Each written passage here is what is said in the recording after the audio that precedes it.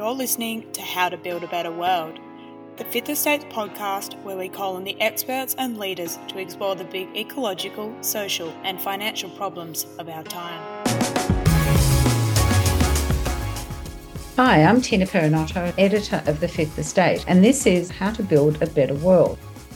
And today I'm joined by Matt Nelson, who's with EY and has some fantastic ideas. We had a bit of a briefing session ahead of this podcast, and he's really got some great insights and actually some wake-up calls for the industry and climate challenge and investors and that whole world of high-level investment community that's actually probably going to decide our future, I reckon. That's my personal opinion.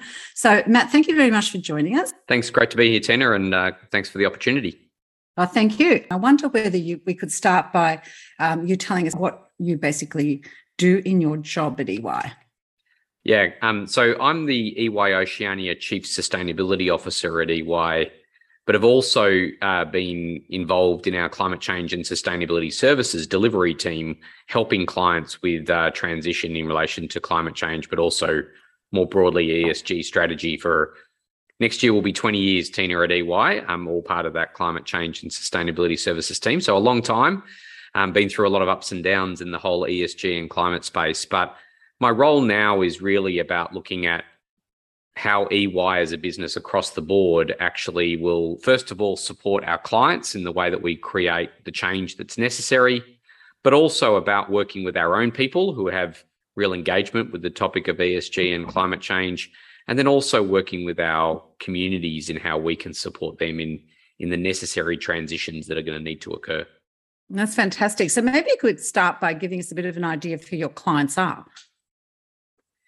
Yeah, so most of the clients for EY are generally the larger businesses. So, for EY, we tend to focus more on, say, the ASX 200 type businesses locally, and the New Zealand 50, or globally, the Fortune companies that we all are household names for everybody that are your listeners, Tina. Our clients tease us a bit and tell us who they are. Give us some few of those names. Yeah. So in terms of talking about clients that we work with, which are very public because we provide, say, assurance services for companies like BHP, Santos, Origin Energy, previously Woodside, these types of clients, Rio Tinto, very much in the resources sector, but also in the property sector, companies like Mirvac or Stockland or these types of organizations. And then as far and broad as fast-moving consumer goods, or even CSL is a client of ours that we've done work for over the journey. So it is a very broad spectrum. For me personally, I've also done work across Asia Pacific and into the Middle East, as well as for EMEA and the Americas. So had a bit of a broad footprint. And EY is a very large organization, obviously, with operations in pretty much any country you can think of, Tina. And we have over 300,000 people at EY. So the footprint that we have and the reach into organizations at sort of the larger scale businesses across the globe is quite big for an organization like ours. That's pretty impressive. So let's also, perhaps now delve into where are we now in the fight for the climate, and what are the big levers that you can see operating to maintain the kind of warming that would give us a reasonable survival rate of 1.5 degrees Celsius? Yeah. So it's a good question. And as I mentioned, I've been at this game for close to 20 years now within EY. And I think I joke with my leadership, Tina, that every year that I've been here at EY, I've told my leadership when I've asked for further investment that we're at a tipping point and things are about to happen. And I think I would say 2020 was probably the year that I actually thought it was true. In 2020, I think we did hit a point in which there was a significant momentum shift coming out of 2019. Just before COVID hit, we started to see some real traction globally and even traction locally, that this is a topic that needed to get focus. And even despite COVID, that momentum has continued. So, we are, I think, in the journey of the process, I think we're, what are the stages of grief, Tina? There's a point, the acceptance is probably the point at which we're at. I think there is globally now acceptance between governments and businesses as well as the community more broadly, there's now an acceptance that we have a problem that needs to be resolved. The next step in the journey for us is to start to mobilize around the actions that will enable us to respond to that challenge. And I think coming back to your point about where are the investor communities at, I think there is quite a lot of appetite for the investment community to jump on board that process of getting on board and taking action. But it's nowhere near at the pace that we need at the moment in order to, I guess, minimize the impacts of the challenge that's facing us. Because one of the issues that we talked about in our briefing session was, I sort of get this idea that, well, I think it's pretty obvious that, the demand for renewable energy is not going to go away. It's just going to increase. And I know that there was some research came out the other day that said there's still, unbelievably, 9% of people are climate deniers. And, they still exist, I suppose, but they're in the minority. But, we've got some undeniable trends underway. And my feeling about investors is that they, want to bet on a sure thing. I can't think of anything surer than wanting to save the planet and come up with renewable energy. And you're telling me that it's actually not that easy. No, it's very true. And it's a good point that you raised. So this is where I might actually use the financial services sector as a bit of an example here, Tina, because you would think we often get that comment about sustainable finance and the growth of sustainable finance. So we have seen significant growth, admittedly coming off a relatively low base in the volumes of capital that are kind of flowing into the sustainable finance area. And people start saying, well, are we starting to see a benefit in terms of capital, like a reduction in capital costs associated with money that's being put to solutions, so either renewables or other solutions that fix the climate problem, or actually penalties being applied to capital that's been deployed for, say, fossil fuel-based industries or the like. And in reality, we haven't seen much of that. We see this scenario where people are very keen to put money into, say, green bonds or sustainable finance, but as soon as you apply some sort of discount rate for the returns associated with that, suddenly the demand dries up. And so what we see there is a bit of a weird scenario where kind of everyone knows that the only trajectory for us is to make the transition that's necessary, yet at the same time, the capital isn't necessarily rewarding things that are part of that solution, sort of saying that there will be a premium return for assets that are focused on this.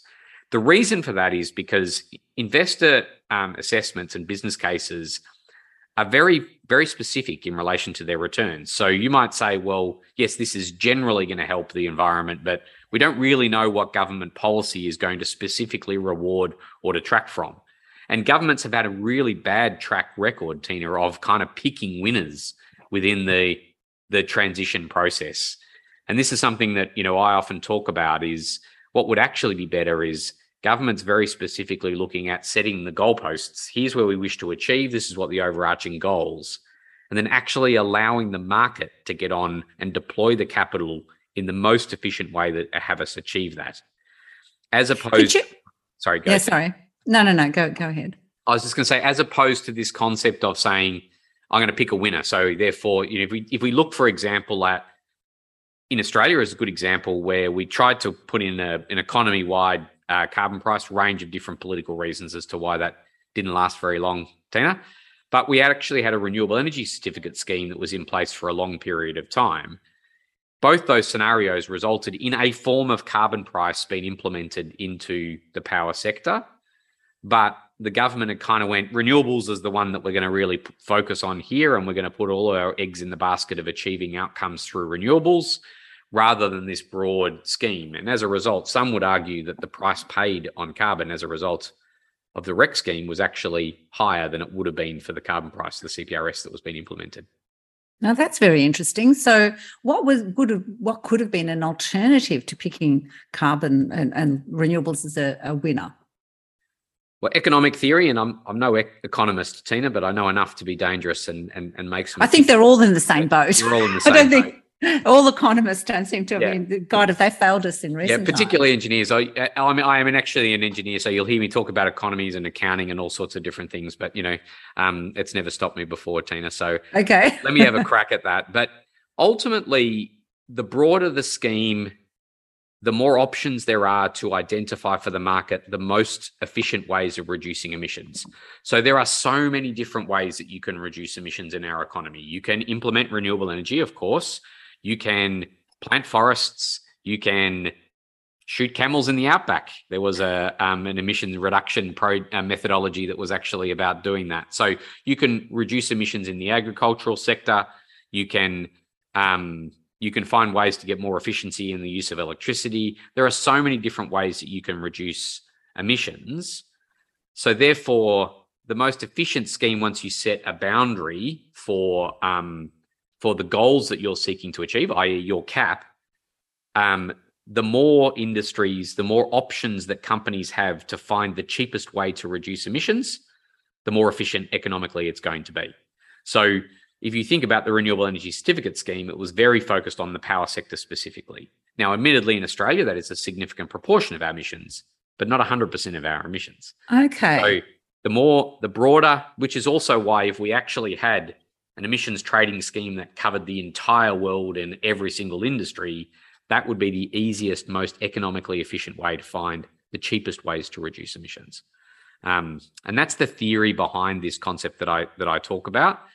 Now, I understand the political challenges. Trying to build something globally that works between all sorts of different jurisdictions is, just not possible. But it doesn't mean that we can't still apply that theory to the most economically efficient options that we've got for ourselves.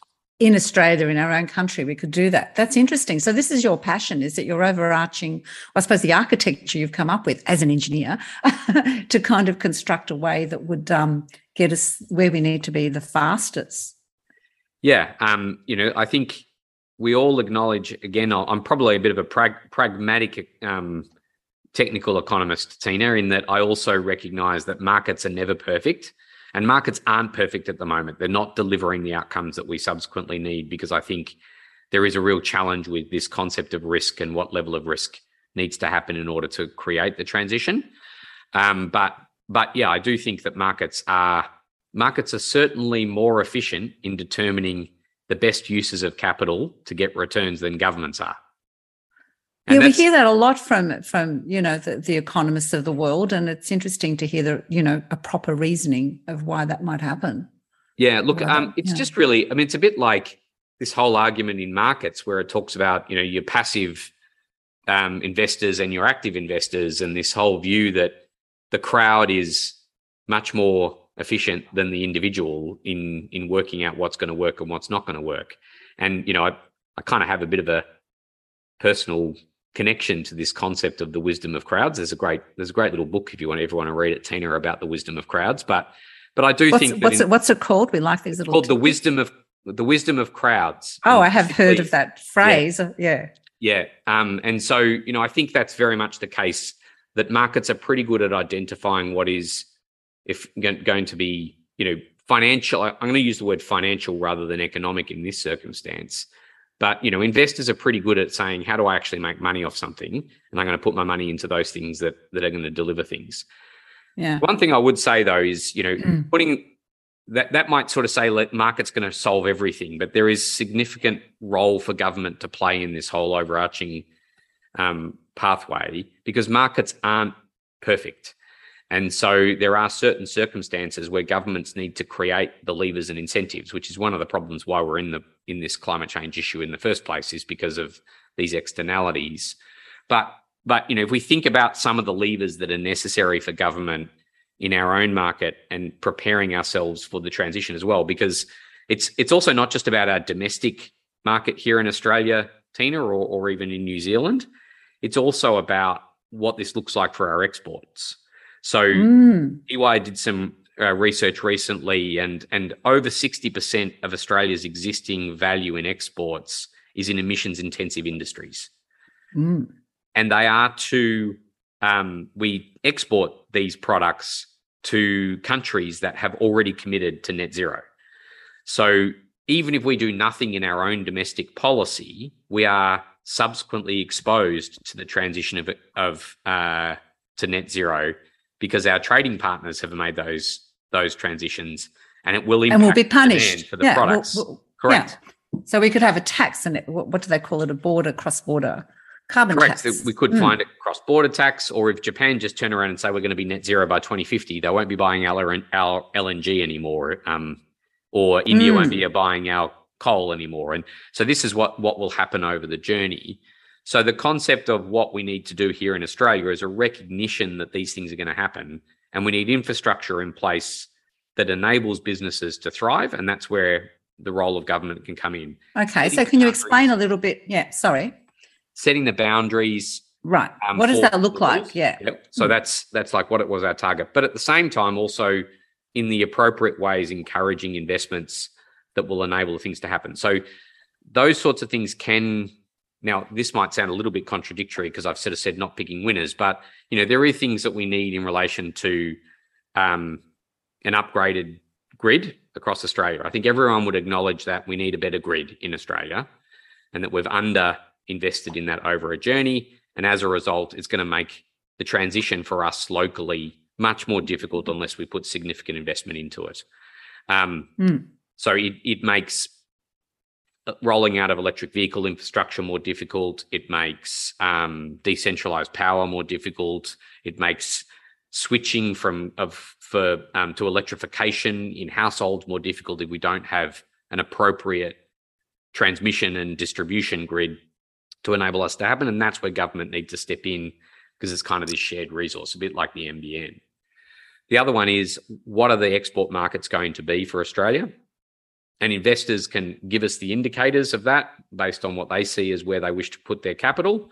But government, again, will have a part to play in major infrastructure that will support that. So is hydrogen the winner? Is it green ammonia? Is it something else that will enable us to actually take that resource of renewable energy and sell it to the world? And that's what we're going to need to replace the existing export markets that we currently have. I'm kind of interested to hear more about what the government's role can be, and what kind of, you've talked about export markets. What can it do about that? Can it sort of say, trade here or not there, or what can it really do in practical means? Yeah, so what we've typically found, and you see this, say, for example, in the LNG space, Tina, where we've got a very big export market in LNG, as well as a relatively large domestic gas market. So we have this scenario where we've built infrastructure in place that enables people to be using gas, both in the manufacturing as well as the household, through creating that domestic demand many, many years ago. As we start to transition that, one of the examples is, what does the domestic demand for hydrogen look like that would underpin an export market and enable investments to be made into that would then create this opportunity for us to build that into a world scale export kind of industry. Those are the types of things that governments should really be putting their minds to, whilst also recognizing that they need to foster innovation through creating domestic markets for things like carbon offsets, for innovation around how to reduce emissions. So it's this concept of creating a domestic market that then subsequently can support exports into the future. And I think that's something that in climate policy, we've kind of lost that view, that every time we look to implement something in Australia that is a domestic policy, people kind of just look at it and immediately go, that's just a cost to business. It's going to put us at a disadvantage globally rather than an advantage. Right. So we're just looking at the micro rather than the macro impact that it can have. And that seems to be the case with a whole lot of climate issues and sustainability issues of people. I remember in the early days, people, you were always saying, you're going to put solar on the roof or something else, or have timber or something. What's the payback period on that? But they never asked that question about marble bench tops or luxury foyers, did they? Yeah. It was never a question. So they're sort of looking for short-term gain. For some reason they ping they want the short-term, the number on the short-term returns for anything sustainable, but ignoring the bigger impacts, like we ignore the externalities of a lot of our industries, right? It's kind of ignoring, and what's coming along now is this complex systems thinking that people got to understand that we're looking bigger. So how do you get the message across? So do you get involved in messaging about getting that message across to the domestic market to think bigger and to understand it's not just a cost, but it's going to have a value to the whole economy? And who picks up the differential between that? Yeah. So let me start with a little bit about what we're doing about getting companies themselves to understand and shift the narrative between a risk and downside impact discussion to an opportunity discussion.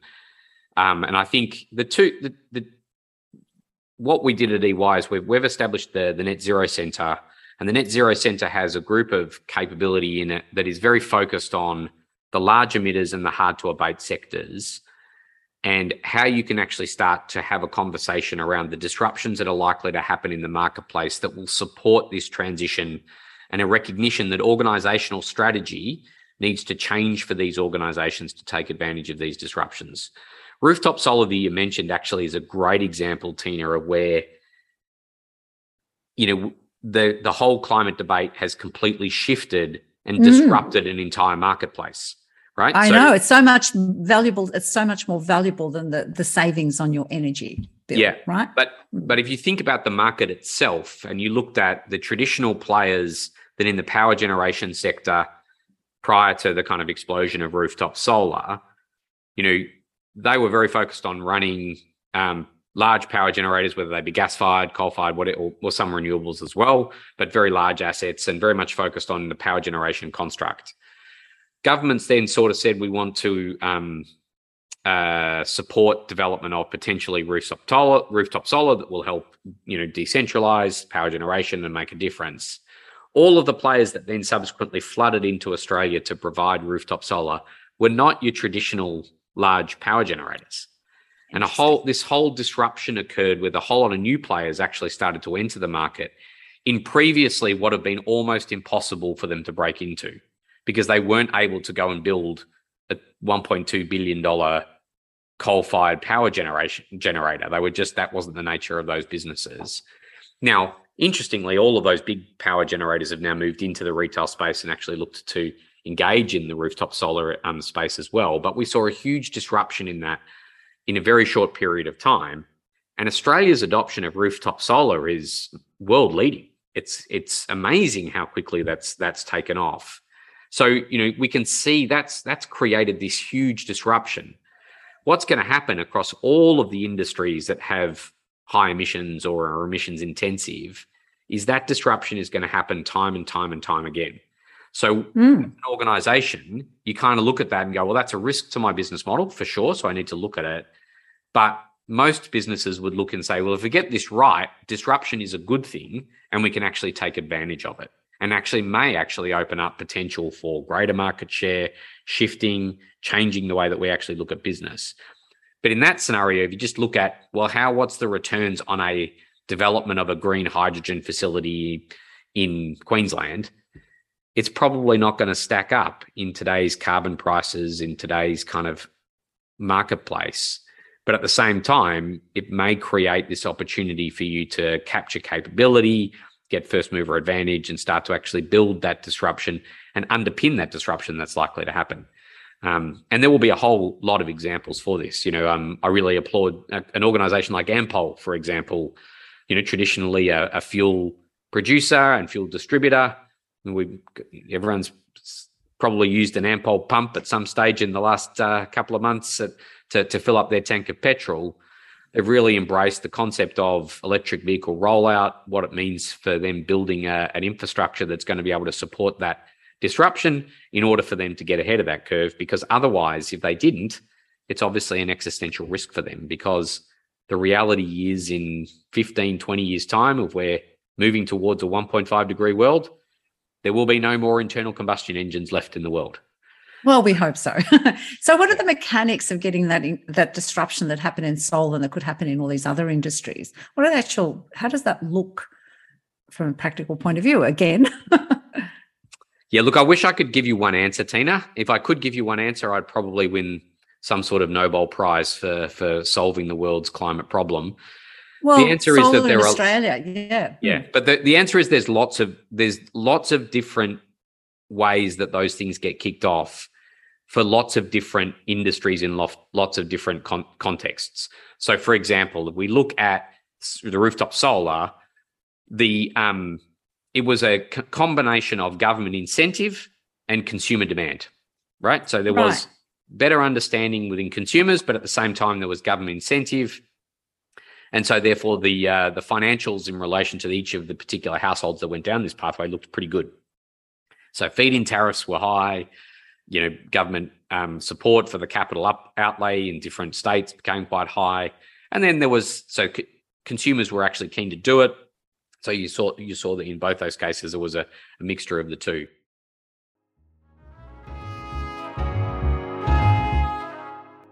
If you'd like to learn more about sustainability in the built environment, you can visit our news website, thefifthestate.com.au, where we bring you the latest news in the sector, run educational and networking events, have a jobs column, and offer a whole range of ebooks. That's www.thefifthestate.com.au. And our sister site, The Green List, is a curated directory of sustainable products and services. That's thegreenlist.com.au. In the electric vehicle space, it does seem to be even more consumer driven. So I myself bought myself haven't got it yet, Tina. There's supply chain issues as a result of COVID, of course, brief, but I bought myself an electric vehicle when I was. Is it a Tesla? Is it a Tesla? It's not. Boring old Volvo. Oh, you bought a Volvo. Okay, I want to know that. Yes. But I was talking to my Volvo dealer, and he was saying 50% of the vehicles he'd sold in the prior 6 months out of his dealership were the electric model. Oh, wow. That's amazing. 50%, right? Now, admittedly, that probably tells you something about Volvo drivers, but the uptake. They're good people, obviously. Yes, correct. But the uptake, and we've got EY's done a global study on EV uptake. The uptake of EVs in terms of the number of people saying that their next car will be electric, pushing 50% globally. Now that's nuts. That transition is nuts. Yeah. That has had some government input, but in reality, that's a much more consumer-led thing. So I think the answer is, whereas the potential growth of the hydrogen sector in Australia is unlikely to be consumer-led, Tina. That's going to be large organisations recognising that they need to transition their businesses over a long period of time and looking for opportunities to be part of that, and actually looking to get ahead of the game and actually use some of this pent-up investment dollars that are capital dollars that are out there. But the government, as I said, needs to start to play its part in providing some supporting policy to get on board. Well, it's interesting that you've said, you've actually noted it would take a decade for hydrogen to kick off. It's exactly what Saul Griffith said today, that hydrogen is, a long way to go to get the technology right. And if we go down that path entirely, especially with consumers, it will be a lost decade. Yeah, I haven't, I've got to be very careful here. I'll provide some context. I haven't actually listened to him, so I wasn't there for the discussion. So no, but there's a lot of skepticism. It's not just him, but there's been there's quite a lot of skepticism about it. There's skepticism about the fact that the gas industry is interested in it because they say, we'll put in 10% hydrogen. And of course, because the particles are so tiny, they escape, they're fugitive. We'll have to, improve the gas infrastructure to, so that we can go a little bit renewable. And I've seen ads on TV saying, gas is a renewable resource. And I'm going, oh my God, the spin merchants are out in force. Yeah. So, let me just give a bit of context though to the hydrogen discussion. So,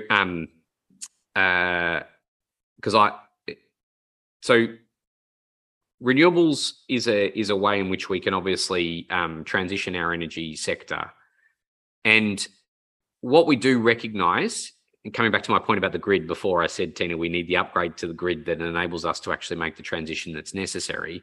But what we also need in that process is storage. So the problem with electricity is it's the most efficient way of using energy. We use it all everywhere. It's very efficient, but you use it when you need to use it when it's made, if without storage, right? So if we then identify and acknowledge that we need storage in order to make the grid operate effectively, the options for storage, there's only four. There's four options for storage. You have battery storage, you have water storage, so pumped hydro, you have air compression, which is a form of storage, and then you have chemical storage.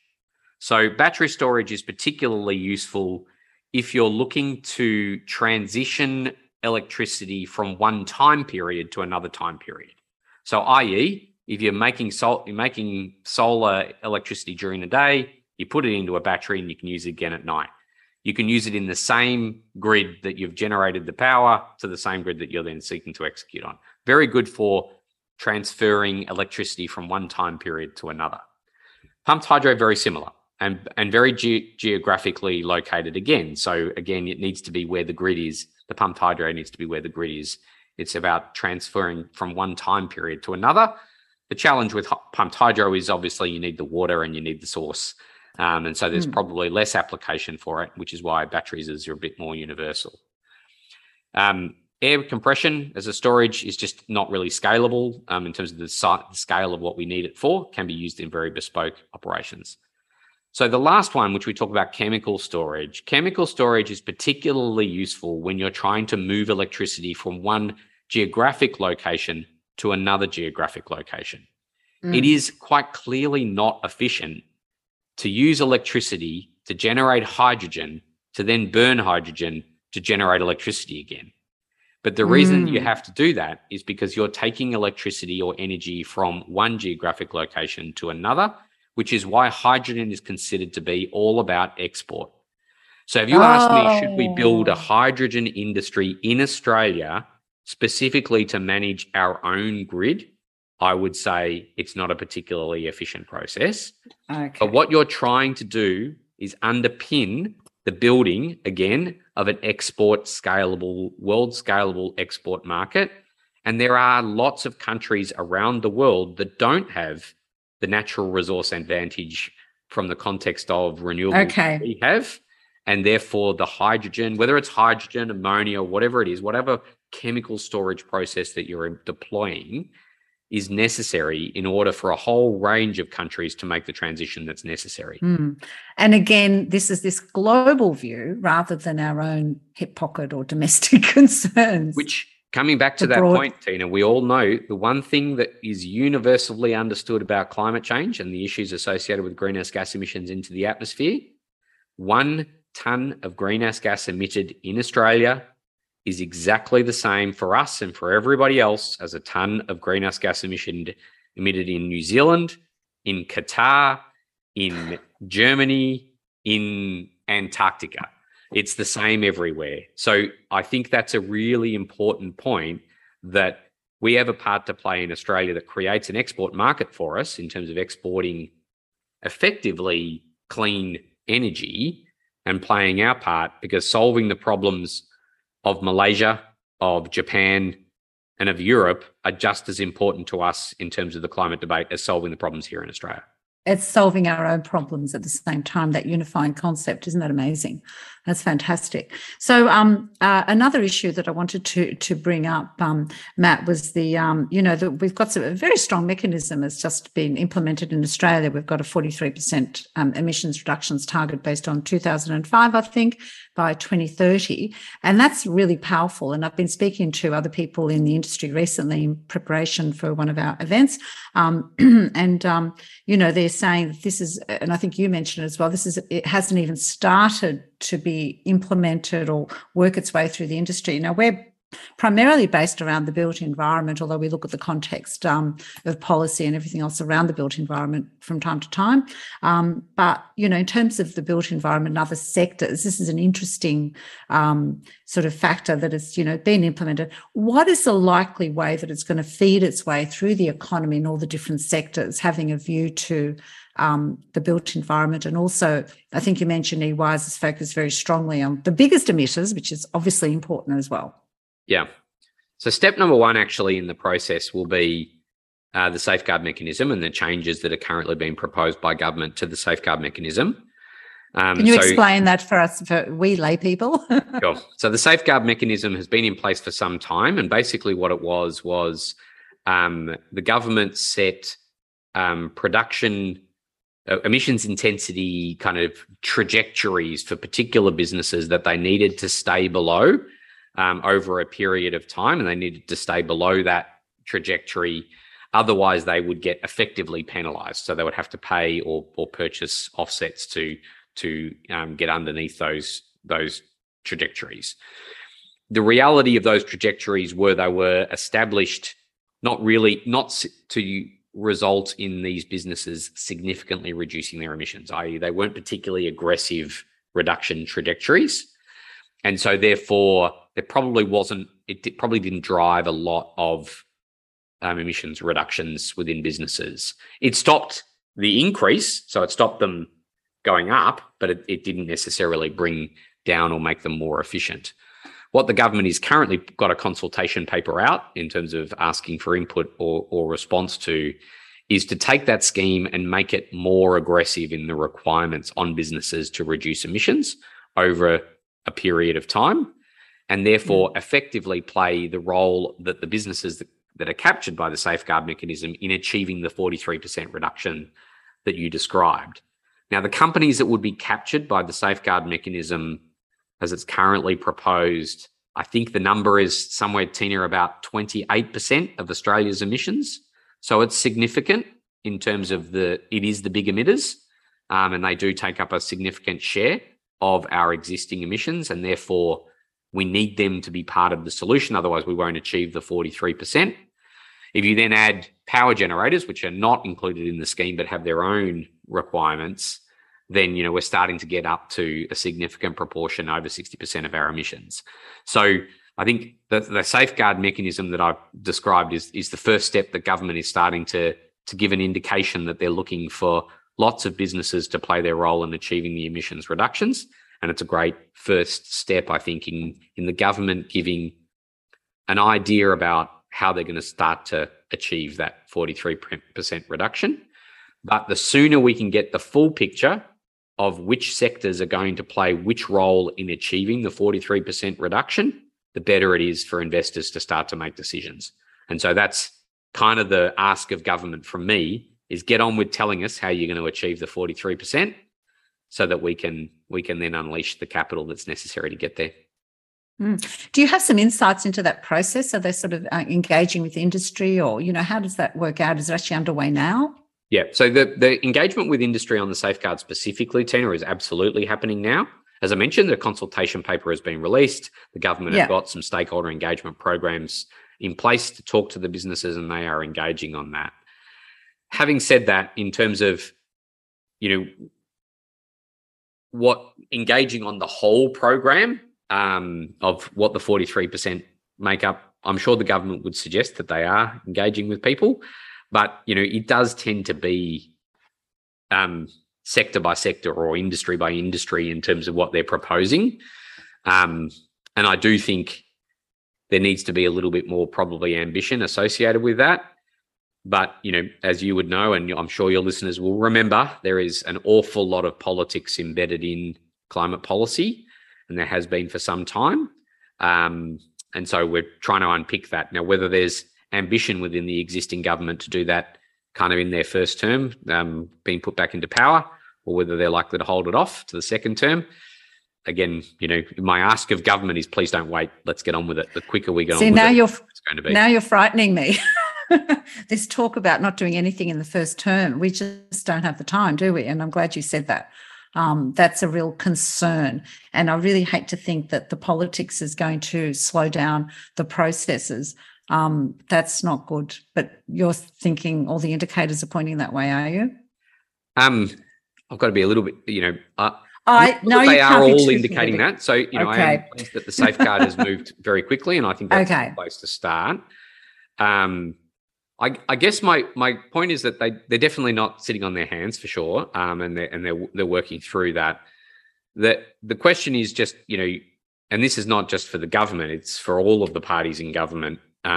It's the Greens as well. It's the Teals. It's all of the parties in government, Tina.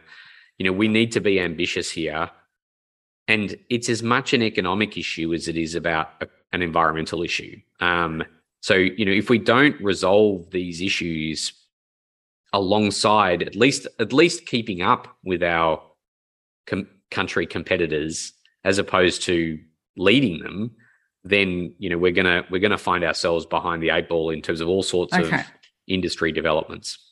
Okay, I see that as the positive, but please, I'm going to ask you a hard question. What are the negatives here? What's actually holding back progress? And I want you to be as specific as you possibly can here. Sure. Because we need to understand this. it's a recognition that there is a cost that needs to be paid. So I think we need to be very open about that, Tina. And I think we need to accept it. This view that somehow that there is no cost of transition, I think is there are too many other things that show that there will be a cost.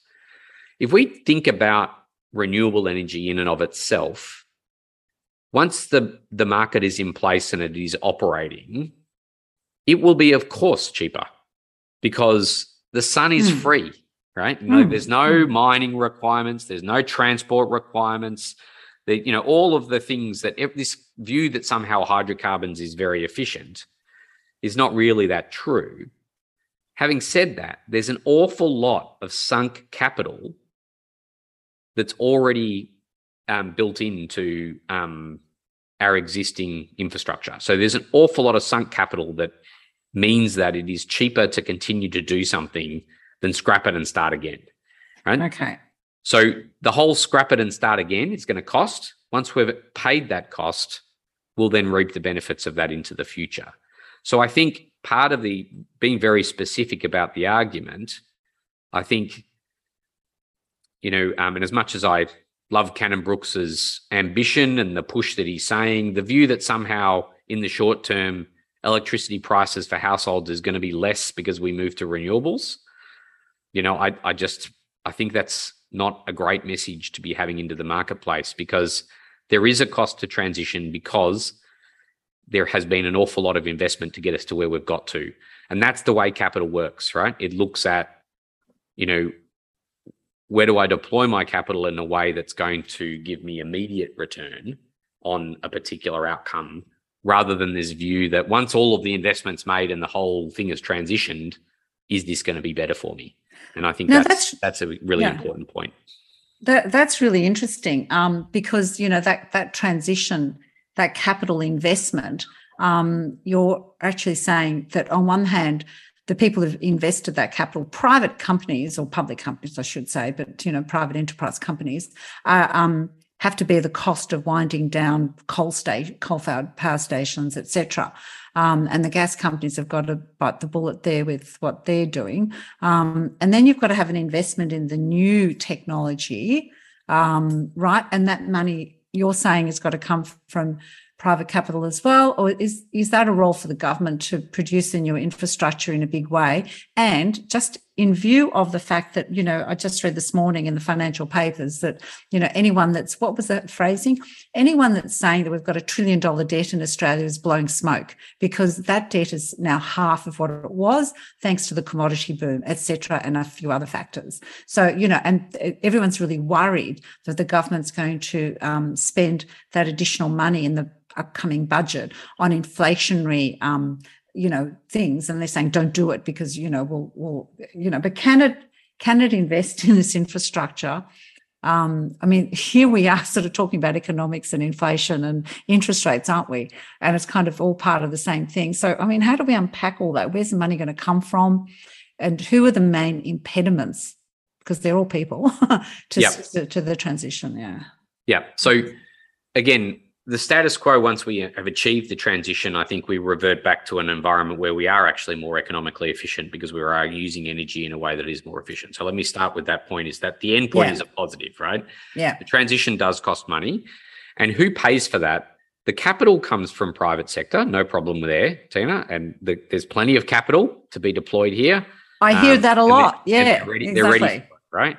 But at the same time, if you've got a view that somehow you're going to shut down and get rid of early a whole lot of sunk capital for businesses that were expecting to get returns from those assets, like coal-fired assets or gas-fired assets, and that they're then going to shift to renewables where that capital will be seeking to get a return, to suggest that that's not going to cost you anything, I guess, is the hard part. So the cost associated with that can come from two ways, right? Governments can just pay for it, right? Comes out of the government coffers and they can just pay for it. Second, all of us can pay for it, which is we pay more for our electricity or our energy use, right? So those are the two options. Either way, that's us, by the way, isn't it? Correct. If the government pays, we're paying through still our we taxes. the people, that's right. if we consume more electricity or energy, then we pay through electricity or consumption. For me personally, I tell you what I'd prefer, right? I like a variable tax, right? Which is, therefore, if I don't want to pay the tax, I use less electricity and I don't pay the tax, and the world benefits and I benefit. That's a beautiful world, right? As opposed to the government pays and I'm subsidizing everyone else as to whether they're reducing their electricity use or not, right? So, that's a very philosophical point, Tina, and I'm sure there's lots of people that will argue against me on that. But, and there's lots of issues associated with things like just transition and making sure that the right parts of the community and society are supported in that transition, and they need to be. Much more smarter minds than me, Tina, will come up with solutions for that. But ultimately, I think this concept of the fact that, we are going to refocus costs, payments of costs into those things that generate greenhouse gas emissions is a good thing. And therefore, the scarce resource for us is not pollution. And therefore, you should pay for it when you pollute. My personal discussion would be this whole concept of a budget is what we want, right? So you get granted 100 tons a year that you're allowed to emit. If you want to drive a great big truck, F-150 truck or whatever, and use up your budget there, go for your life. If and you live in a tree house in every other way. Yeah. And if you want to pay me to drive an F-150 while I drive my little Corolla electric vehicle, I'm also fine with that. You can give me the money and I'll let you take my emissions, right? So these are all the choices that I think consumers need to make. So I think there needs to be a good discussion about the fact that the transition itself will cost us money, but it will actually benefit us in the long term and benefit those that come after us in the long term.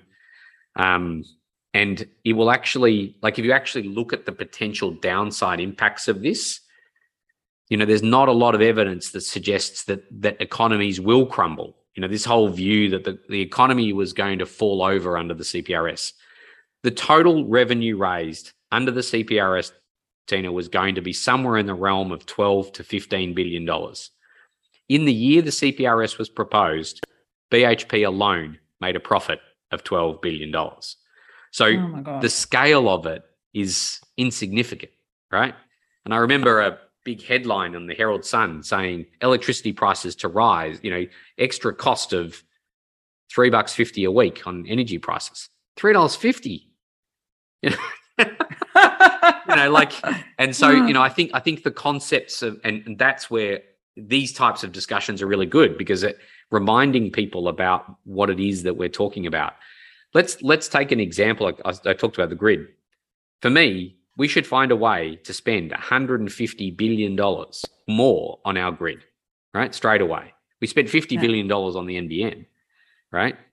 So $150 billion of our, money should be found on the grid. Now that sounds like an astronomically huge number, but in the scheme of things of what we're talking about here, it's not much money.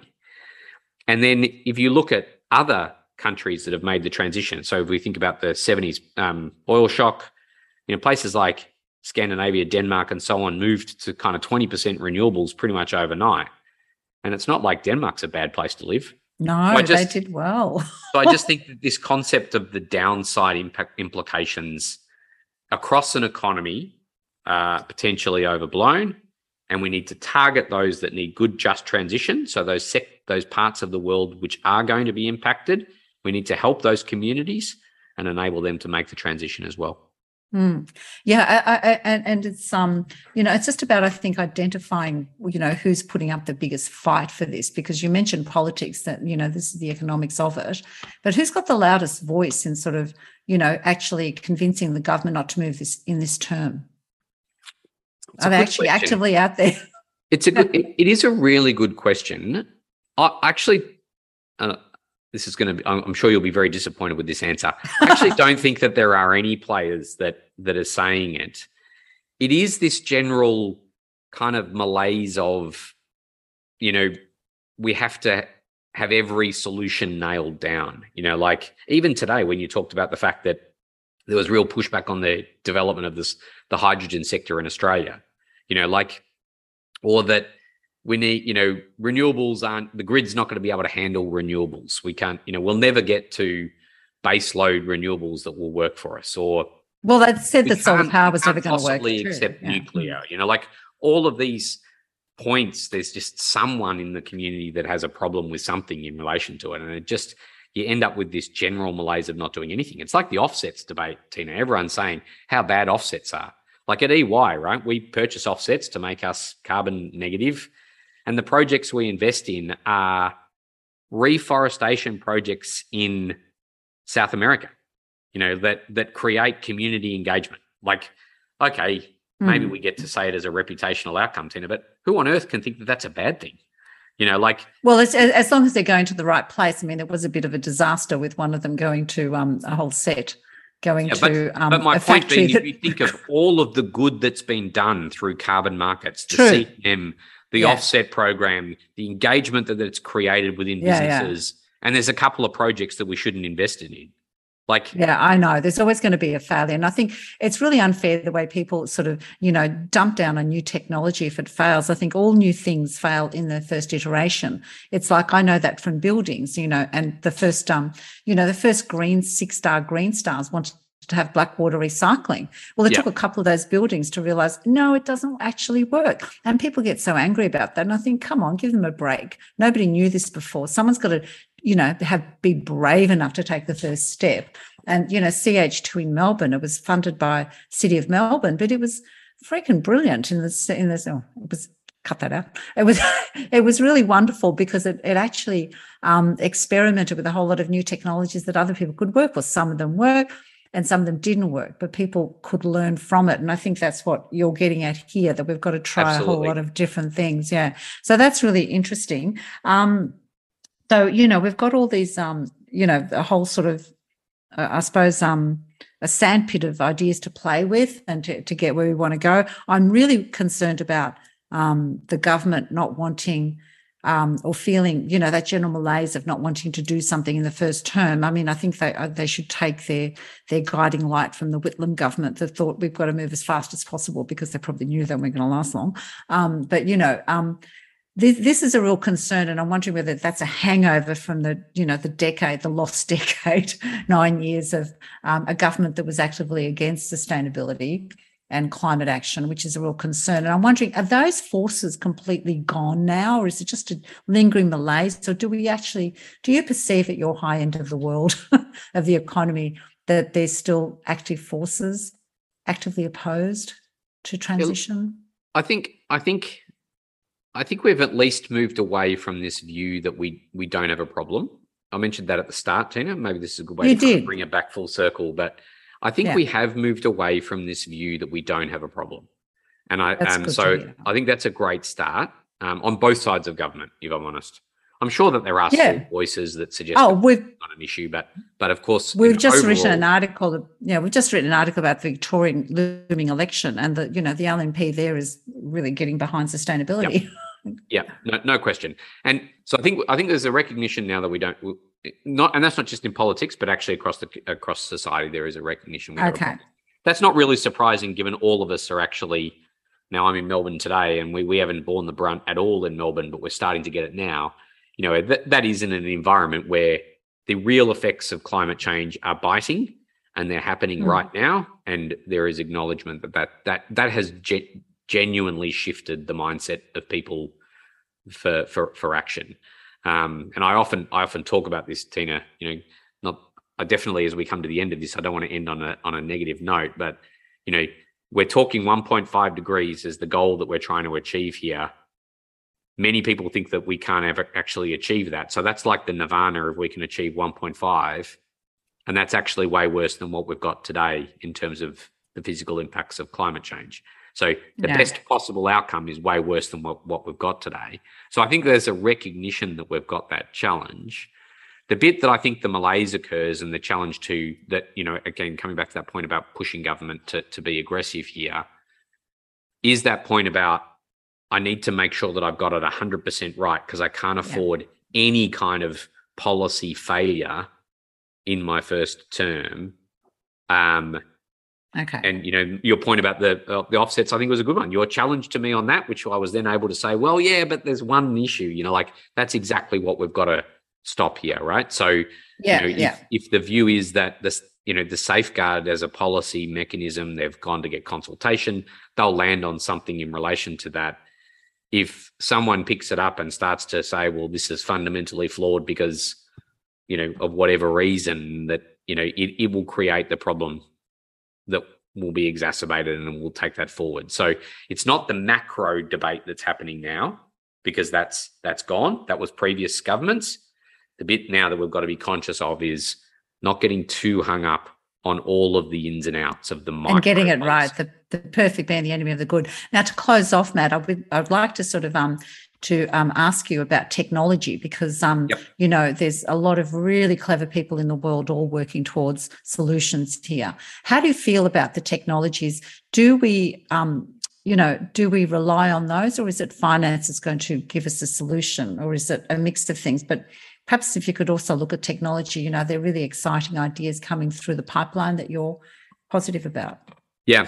The one thing I will say, we often hear this view is technology is not there yet. We don't have the technologies that's going to enable us to go to net zero. That is 100% incorrect. We have all of the technologies we need to be net zero in the world today, but they're just not commercial. So we know how to generate and do the work that we need to do across the board to be net zero. Let me just pause on that net, because we do have sequestration capabilities and technologies that would enable us to at least emit some greenhouse gas emissions into the atmosphere and continue to do so. So we don't necessarily need technology that enables us to have exactly zero emissions, but our net emissions in terms of being net zero, we have all of the technologies available to us at the scales that we subsequently need them to be, but they're just not commercial. And we don't necessarily have the infrastructure in place to be able to get them to be deployed in every part of the world at the moment. But that again itself, we have the technologies to deploy them elsewhere. We just don't have the commercial realities of getting them there. So when you come back, is it about finance that's going to solve the problem? It is a little bit, yes, but it's not necessarily finance alone, because in order to be able to deliver that capital in the right ways, you need the right incentives. So we need the right policy settings. But from a purely physical perspective, could you tomorrow have Australia and put a boundary around Australia and actually enable it to get to net zero? If you could wave a wand and suddenly a whole lot of construction people turn up from somewhere and can deliver on it, then we have the technology in place to be able to deliver the goals that we're talking about. Which of those technologies will win the commercial race is extremely open. Is it going to be green hydrogen? Is it going to be green ammonia? Is it going to be electric vehicles? Is it going to be all of these technologies? Now, the answer is yes, probably all of the above, or many of the above, but maybe not all of them. Some of them will fall over. Is carbon capture and storage going to be better than direct air capture, which is going to be better than nuclear, which is going to be better than solar with batteries? Who knows, right? The market will sort that out, but we need the incentives, but the technologies are there. That's interesting. So in your, to close off, what is your ideal commercial world that will deliver what we need here to make those technologies commercially viable? There's a great graph that the Carbon Tracker has, Tina, and if any of your people want to jump online and have a look what this looks like, the Carbon Tracker is a great little website. It gives you a sense of all of the policies around the world that have been set, commitments made by governments, pledges, and so on. And where do all of those take us in this journey towards a 1.5 degree world? And what you can see is the graph that shows the trajectory of emissions. And you can see that under stated policies around the world and pledges and commitments, we're not where we need to be in order to achieve 1.5 degrees. So what needs to happen first is all of the governments around the world need to give the investment community the confidence that carbon is going to be priced in an appropriate level such that it will unleash these technologies and make them commercial. And then at the same time, the innovations and the investments that will then trigger that certainty that's given will start to see the costs of these things completely come down over time. We've seen it time and time again. This is not something, I'm not telling you something that's new as a new thing that's going to happen. Solar is the perfect example. You think about how much solar cost. Computing power is a perfect example, like Moore's law and all that sort of stuff. So this is not something that I've come up with. It's happened well and truly many times before. It's just that we need those incentives in place, and that's what needs to happen. We need to see those graphs come down. Okay. Actually be able to say that stated policies around the world are going to deliver that 1.5 degrees. That's brilliant. And what a wonderful closing note. It's all back to the government now. Thanks, Matt. We've all got back to apply some pressure. Back to us as well, Tina. Because we've got to put the governments in place that are going to make the changes that are necessary. So exactly. Yeah. That's a really good point. Thank you so much, Matt. I really enjoyed that. No worries, Tina. Thanks for the conversation.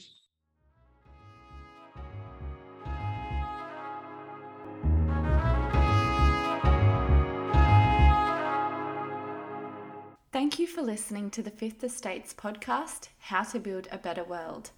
That was Managing Editor Tina Perinotto. Production is done by myself, Rosemary Petrus, journalist at the Fifth Estate and the Green List, and Poppy Johnson. If you'd like to learn more about sustainability in the built environment, you can visit our news website, thefifthestate.com.au, where we bring you the latest news in the sector, run educational and networking events, have a jobs column, and offer a whole range of ebooks. That's www.thefifthestate.com.au. And our sister site, The Green List, is a curated directory of sustainable products and services. That's thegreenlist.com.au.